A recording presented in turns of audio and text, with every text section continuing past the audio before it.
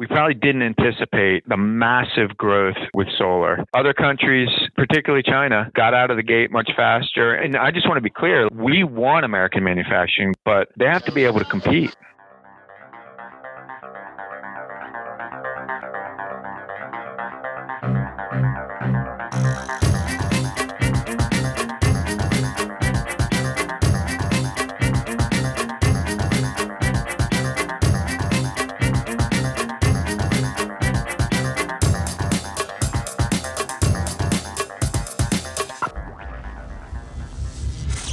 This is EnergyCast, and I'm Jay Dowenhauer. Today we are talking about solar, specifically two trade cases that could affect the future of one of energy's greatest success stories. 10 years ago, you didn't see solar farms. They produced about as much electricity as a single coal plant produced in a day. But last year, solar farms produced over 50 gigawatt hours of electricity, more than 60 times what was made in 2007. This was largely made possible by the affordability and efficiency improvements of photovoltaic cells. PVs were first demonstrated by a French physicist in 1839 and were less than 1% efficient. The first practical cells were demonstrated by a trio of inventors at Bell Laboratories in 1954. Efficiency, 14%. Flash forward to the mid-2000s at the dawn of the current boom. Efficiency was still in the teens, and the cost per watt for a cell was almost $9. In the decade that's followed, the price has dropped to less than $1, and efficiency has risen to the mid-20s. The industry has a term for this phenomenon which they call Swanson's Law. It states that PV prices drop 20% every time industry capacity doubles. So the more PVs we make, the cheaper it gets. It's probably no surprise that while PV cells might have been invented in New Jersey, they're not mass-produced in the Garden State. Jiangsu is a long way from Jersey, yet China is the undisputed market leader in global PV manufacturing. And that's where the story begins. In 2012, the Department of Commerce found that China was illegally dumping solar cells on American soil. One of the casualties of these low prices was Solyndra. Remember them? As a result, these Chinese manufacturers were hit with a 30% tariff. A year ago this month, Suniva, an Atlanta-based PV manufacturer, declared bankruptcy, and then a week later they filed trade complaints against international competitors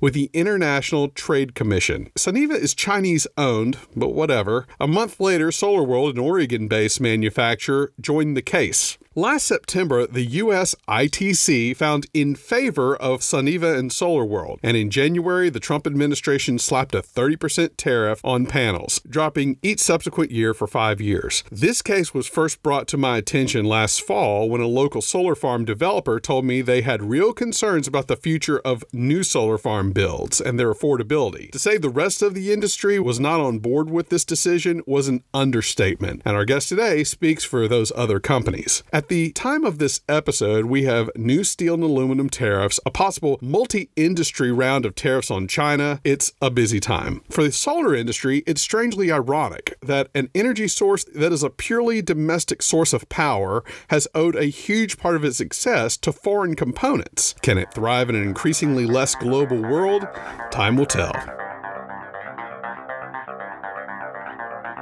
Our guest today is Dan Whitten, Vice President of Communications for SEIA, the Solar Energy Industries Association, based in Washington, D.C. SEIA is quite simply the voice of the American solar industry, and the industry, for the most part, openly opposes these tariffs. But as a group with 1,000 companies in all 50 states, it's challenging to make everyone happy, which we'll discuss. I was also interested in exploring the political dynamics of tariffs and free trade. Until the current administration, I thought a tenet of being Republican was free and open trade, global capitalism, if you will. And I think you'll get a kick out of the answer I got when we explore what the political landscape in D.C. looked like when America chose a true political outsider. I hope you enjoy my conversation with Dan Whitten.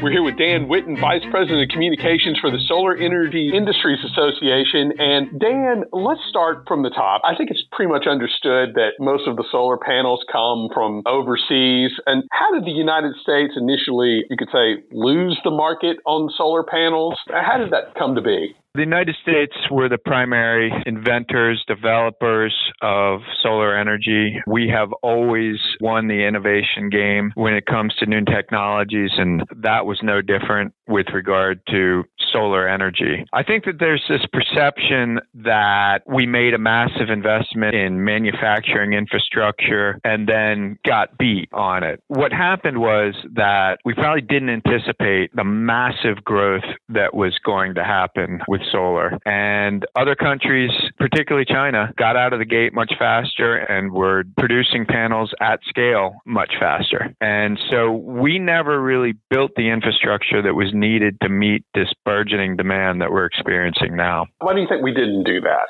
I think companies make decisions about what they want to invest in, and there weren't enough companies that made the decision to invest in solar manufacturing at the scale that was needed, particularly for utility scale panels and cells. Do we believe that there might have been unfair trade practices? Things like maybe other countries were giving subsidies out to help boost up that industry? Or did it really just come down to these guys got the scale and they could build them cheaper than we could? It's certainly the case that China and Taiwan were found to be dumping under the anti-dumping and countervailing duties requirements. And so they have been paying tariffs on their panels for about 4 years now. That is an issue. Yeah. Dan, help me understand this a little bit better. You said that there were found to be dumping against China and Taiwan, and so they have been paying tariffs. And then Suniva and SolarWorld have their issue. To me, that sounds like, okay, that's already been sorted out with what you'd call the main offenders in this case. So what beef do SolarWorld and Suniva still have if it's already been found that there's been dumping and those guys have been charged? What's still left to sort out? It's been an amazing case, an amazing process. And essentially what you had was two companies that were on the brink of extinction. In Suniva's case, they pretty much are extinct. And as a last-ditch effort, Suniva initially filed a claim under Section 201 of the Trade Act that basically bails out American companies if they're unable to compete. And SolarWorld joined them subsequently. And essentially, the difference between the anti-dumping and countervailing duty suit and the Section 201 case is that in Section 201, it imposes tariffs on all panels from anywhere in the world. So we can't compete in the international market, or we haven't been able to compete in the international market. Now, they can lay out some exceptions for certain countries, for example, developing countries. But in general, every country is hit with these tariffs. And there isn't an issue of doing anything illegal. There's not an allegation that anybody did anything wrong under 201. It just is protection for U.S. companies. These two companies, SolarWorld and Suniva, did they ever approach you before initiating this suit? I'm not sure that they came to us before initiating the suit. There wasn't a whole lot of consultation in advance of their filing the suit. And what's it been like since they filed the suit? Did you guys ever approach them like, hey, we have some interest here? What's your communication with those guys been like? Yeah, I can't really get into all the nuts and bolts of the communications among the different parties, but we see them at conferences. I wouldn't say that there was dead silence among the parties involved. We know who they are and they know who we are, and we've talked. Do you guys have other domestic panel manufacturers in your membership during this whole episode? We do. We do have some domestic producers as members, and there aren't domestic producers that do business on a scale that some of the foreign producers do, but several of them are members. And you took a position, of course, against this suit. It's been in the news. You guys have a lot of different kinds of members, right? Did any of your members take the opposing side of it? And how did you negotiate trying to hopefully make everybody happy? Well, Jay, that's a great question. And in any trade association, it's going to be hard to get universal support for a position. And so this was actually a unique instance where the vast, vast majority of companies in our membership supported our position that these tariffs are bad. There were a couple companies, First Solar among them, went public with their feelings that the tariffs were a good idea and they were opposed to our position on this. But aside from that one notable exception, there's been widespread and almost universal support for our position that the tariffs are the wrong way to go. Despite their disagreements with your association's position on that, were you able to make up, or did they go separate ways? It's a good question. It's a hard one to answer. As members, we want to support them in any way that we can. We certainly want to have that good relationship with First Solar, and I think it is a work in progress. Now that the decision has been made, Dan, what is SEIA's position on tariffs? I mean, what is your position on how to move forward? Well, there's a couple things going on. The tariff decision has essentially been made. There is a process for granting exceptions to certain products. And right now, the U.S. Trade Representative is accepting comments for those exceptions. So if you make a certain product that's a little bit different or that has unique circumstances or that can really help boost jobs if they're not tariffed, then companies can file for an exception. For example, if they don't make a product here in the United States, then there's a question as to whether there should be a tariff on that sort of product when there is no real competition or no foreseeable competition. We think the tariffs were a bad idea, so to the extent that an exception could relieve the impact, that would be a good thing. There's also a midterm review where the president and the administration have an opportunity after a couple years to take a look at whether the tariffs are the right way to go and what the impacts have been. And then the way the tariff was structured is that it goes down 5% each year for the next 4. So it's 30 this year, 25 next year, 20 in 2020, and 15 in 2021 when the tariff ends altogether. So the idea is that if you're an American manufacturer, you have about a 5-year period to really get in order, right? Well, the sad truth is if you're an aspiring manufacturer in the U.S., you need to be moving now to benefit from this tariff because there's a lead time associated with building out capacity. Suniva and SolarWorld, that group, they had some arguments. Do you think, as these two companies have argued, that the domestic solar manufacturing sector is poised for a resurgence?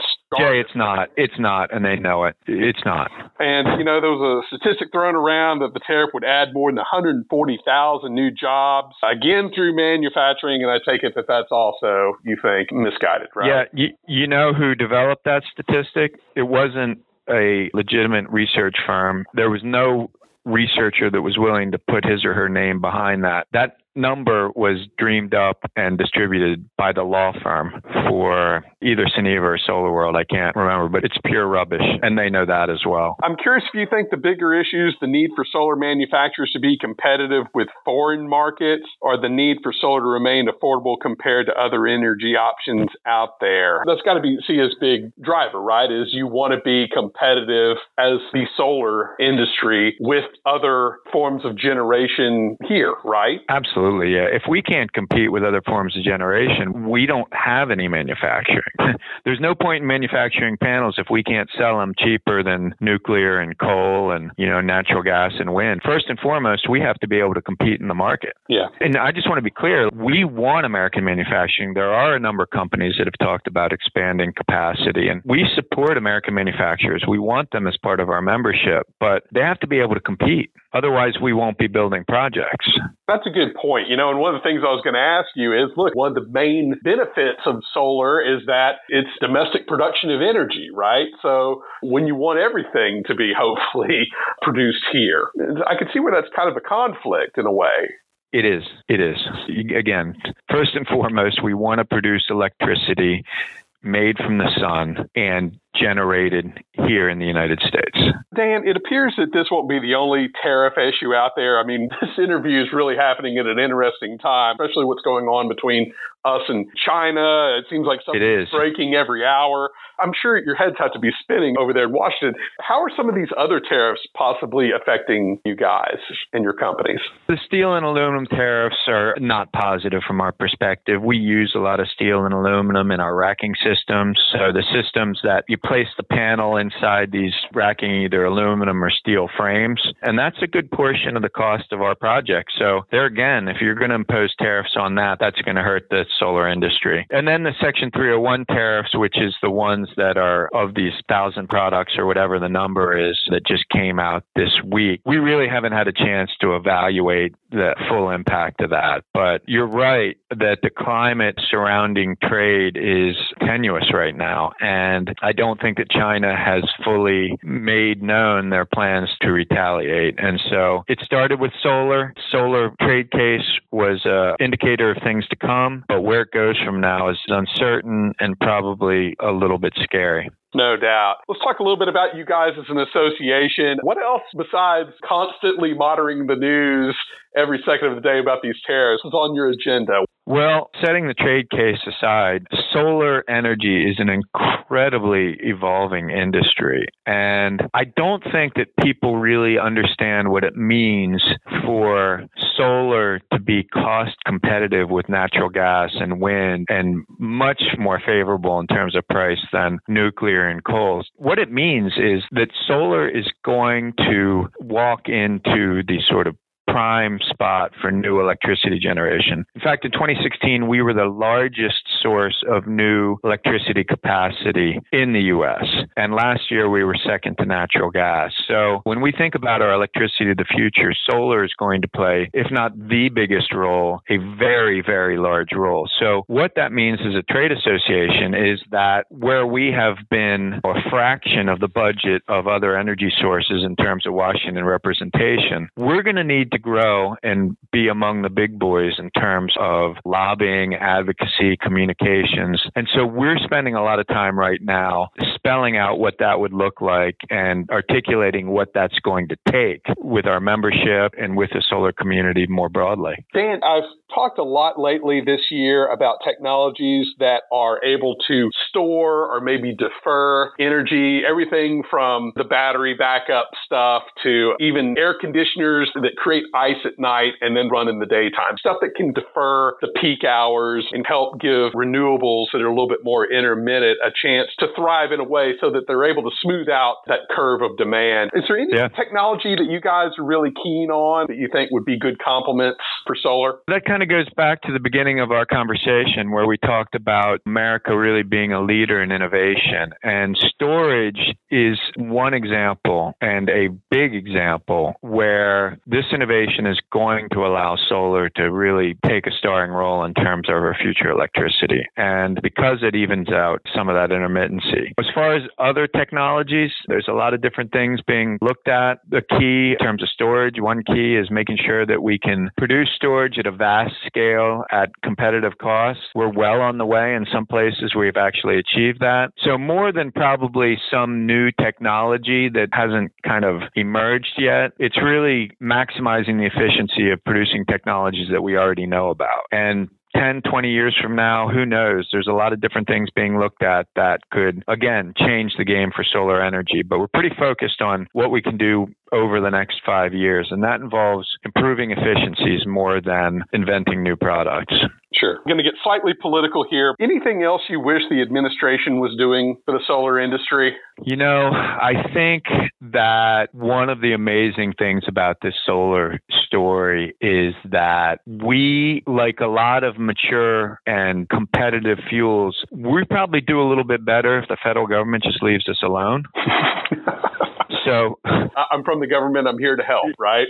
Yeah, exactly right. So we fit right into the sort of sweet spot for Republican principles of being cost competitive, of innovating, of working in a market where we actually can win. And so if we're just allowed to compete on a level playing field, and you could talk all day about subsidies of different fuels, they all get subsidized in one form or another. On a level playing field, solar can compete. So we're not asking for much new from the federal government. And if the market were left to work and there weren't tariffs and taxes, we think we'd do pretty well. Not asking the Trump administration for much other than don't stand in our way. Got it. And hey, I got one quick inside baseball question to ask you. I came from the carbon capture groups back in Texas, and I have a guy who works there in D.C., and he was saying during the election in 2016, all the Washington associations like SEIA and everybody else in town was essentially loading up people who had a relationship with the Clintons. And then when Trump was elected, all those lobbyists, they were no good. So there was a long period last year where everyone was scrambling to find government relations guys who could talk to this administration. I didn't know if you had any stories about that or you could verify that. I thought that was an interesting dynamic. I've had a long career working with a lot of different trade associations, and there is no question that you have to have lobbyists who are well placed with people on the inside of any administration. And so in a Republican administration, Republican lobbyists are going to do great. Democratic lobbyists also can do well in terms of playing defense, but you need those relationships. And the trade case was a perfect example where you really need those relationships. So well before the election, we had Trent Lott's firm working for us, and he continued to work for us into the trade case. So we were pretty well positioned. I think that one good thing about not having a huge budget as a trade association is that we couldn't afford to spend a lot of money on the wrong kind of lobbyists. I can relate. I think we avoided that mess, but there is no question that there was a hell of a lot of scrambling in Washington the day after the election trying to get Friends of Trump signed on. That was definitely a thing that happened. I'm sure there's going to be a book at some point. Because look, essentially the Bushes had been the stars for a long time, and you're talking about a guy who's not part of the system. Right. I can only imagine, right? Well, that's true. And, we did feel good that we had Republican representation, but having Republican representation and having someone with a close connection to Trump can be two different things. And so it's a very untraditional set of circumstances that we find ourselves in regard to that. Well, thank you for giving everybody a window into what that looks like. Hey, Dan, I'm going to finish up. It's a lightning round of your thoughts on different energy technologies. And if you want to say, hey, these are just Dan's thoughts on these technologies, that's fine. Well, Jay, I love the idea. Given the fact that I'm going to have to come up with one word for everything, I do want to say that it's just me, Dan Whitten, blurting things out, and I don't want necessarily to be held accountable to SEIA or its membership. So I'll do my best, and if I fall off message, it's just because I got caught by surprise. Fair enough. I think everyone can respect that. We're only human here. Okay, these are all Dan's thoughts. All right, starting with natural gas. Complicated. Crude oil. Necessary, but not clean. Nuclear. Expensive. Coal. Dirty. Wind. Good partners. Solar. Awesome. Fun to be in this industry. Absolutely. Biofuels. Uncertain. Hydroelectric. Well-established, limited upside. Geothermal. Potential. And I'll add a better trade association than they are. Glad to hear it. Electric vehicles. Promising. Energy efficiency. Necessary. And in a good way. We want it. And then finally, nuclear fusion. Above my intellectual capacity. And probably way out there. All right, Dan Whitten, Solar Energy Industries Association, thank you so much for your time. Jay, thanks for having me. I really enjoyed it and look forward to talking to you again.